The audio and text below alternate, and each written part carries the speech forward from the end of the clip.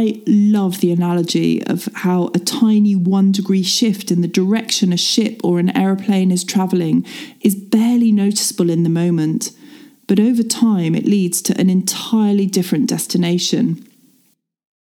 Gathering those initial coordinates, your initial data, will allow you to track your course, to map your progress, and to reach the destination that you want to arrive at. Welcome to the Yo-Yo Freedom Podcast. This is the place to learn actionable step-by-step tools and strategies to help you stop binging or overeating and start feeling relaxed and confident around food, so that you can show up for your life on your terms.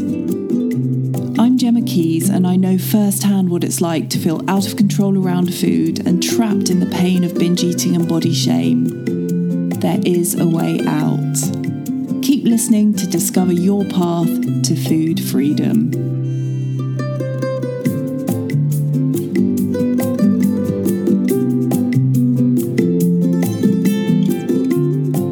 Hello and welcome. I'm so glad you're here. In this episode, I'm going to show you what different paths to resolve overeating, binge eating, or yo-yo dieting can look like, and also give you a simple tool so that you can map your progress as you move towards freedom around food. In episode 3, I spent quite a while creating a case for feeling more curious around what, when, and why you eat. If you haven't listened yet, please do go back and tune in, as the information I shared around dropping shame and opening to curiosity are pretty essential for what we'll be exploring next. It's ironic, isn't it, that the time and increased awareness around food is extra valuable is almost certainly the very time we don't want to take a look. After all, who wants to remember that loaf of fresh bread with butter eaten in front of a smushy and not exactly brilliant movie on Netflix? Or hiding in the loos at work to stuff down a bag of cookies because that's the only privacy you can find during the day? Or maybe the number of times you return to the all-you-can-eat buffet at the irresistible Chinese restaurant in town. It can seem as if forgetting all about a time of binging or overeating and drawing a line under it will mean a fresh and better start tomorrow. Oh, that elusive tomorrow when everything will change.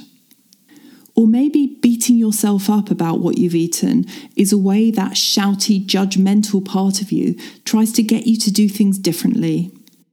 It even kind of makes sense, right? That voice in your head is coming down really hard on you because actually it thinks it will eventually help you feel better if it keeps up its tirade. Whatever your default response to overeating or falling off the wagon just before the dreaded Slimming Club weigh-in or having any episode of binging, I'm guessing that treating it with gentle and compassionate inquiry isn't your automatic response. And yes, that's the very thing I'm going to encourage you to do. Starting exactly where you are right now, the patterns you notice in your eating, because that information, that data, is so very helpful as you map out your progress over time. When you have the data to look back at, it'll show you much more clearly any areas where you're making progress.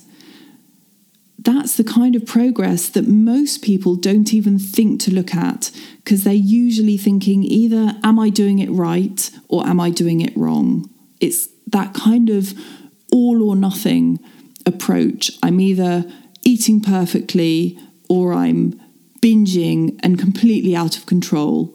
I'm either following the diet absolutely perfectly or I'm off the wagon completely. And a sense of progress, signs that you're moving forward, and recognition of shifts that are happening for you, that can be the difference between jacking it all in and continuing to feel the motivation and commitment to yourself and your dream that keep you going. If you want to hear more on exactly how to create that dream, go back and listen to episode 2.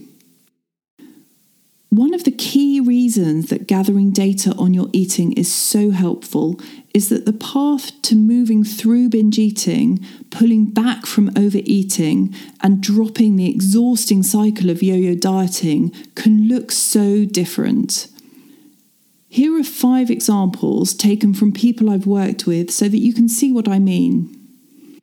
The first example is when multiple episodes of binging per day shift to grazing, that kind of constant grabbing a bit of food here and there that can last for hours.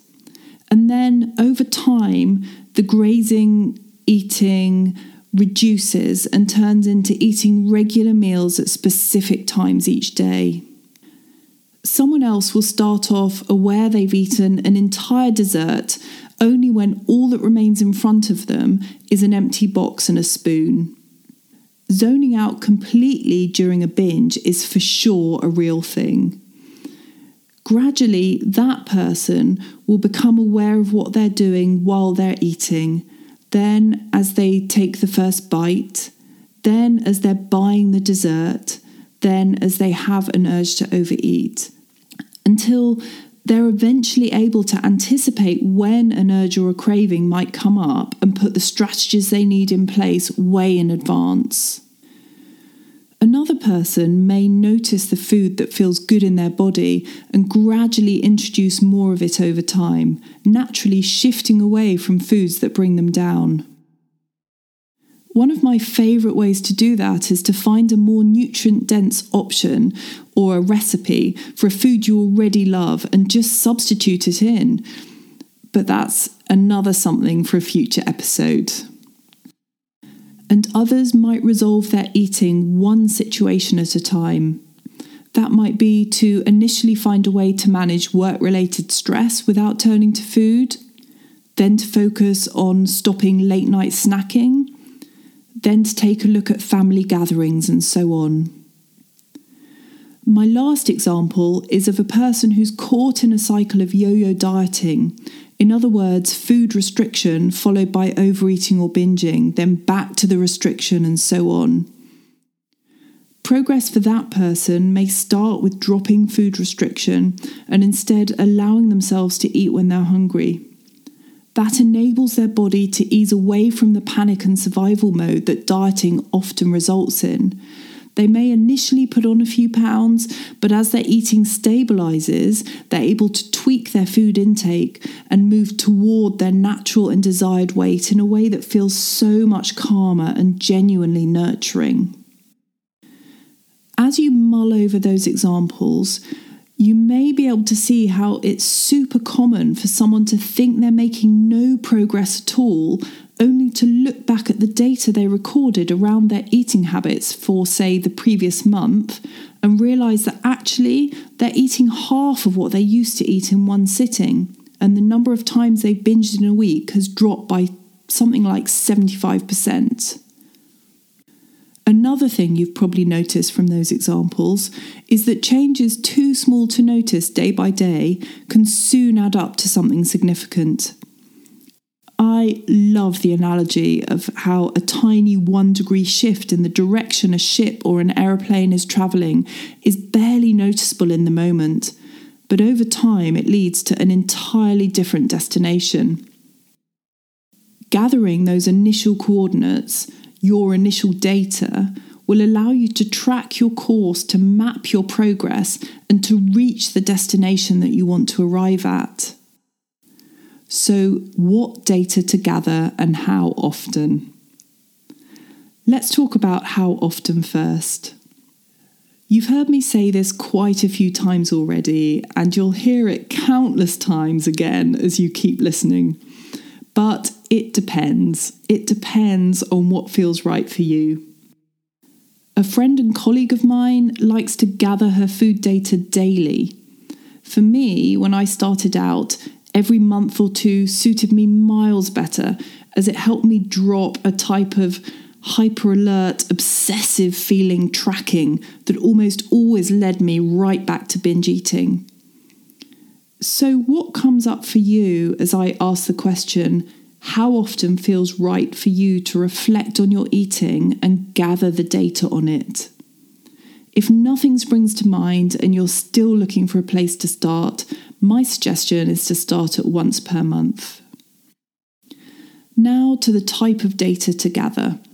This falls into 3 categories.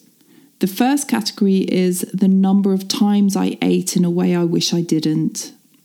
The second category is the amount of food I ate. And the third category is the type of food I ate. To keep it simple, I'm just going to refer to overeating.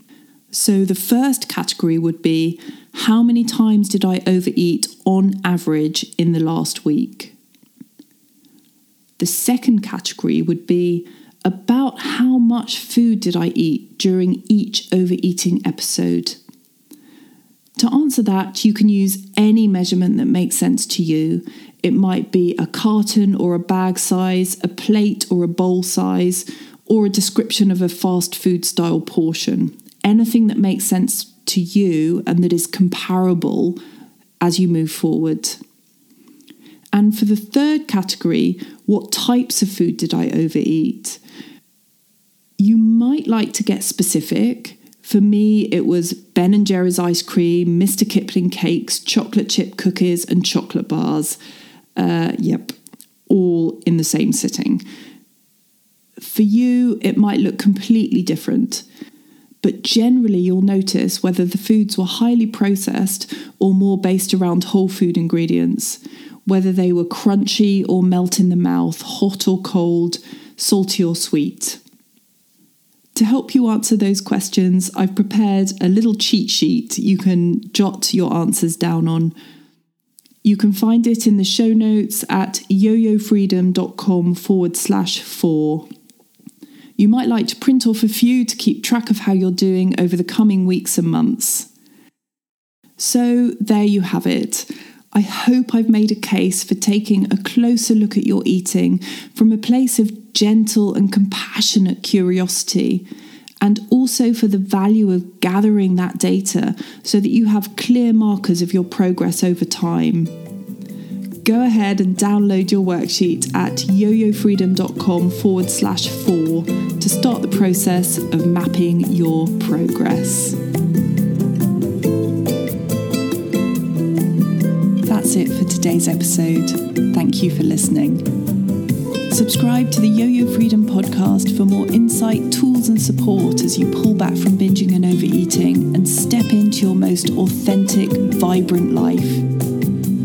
If you found this episode helpful, it would be wonderful if you'd take a moment to rate the Yo-Yo Freedom podcast on whichever platform you listen on.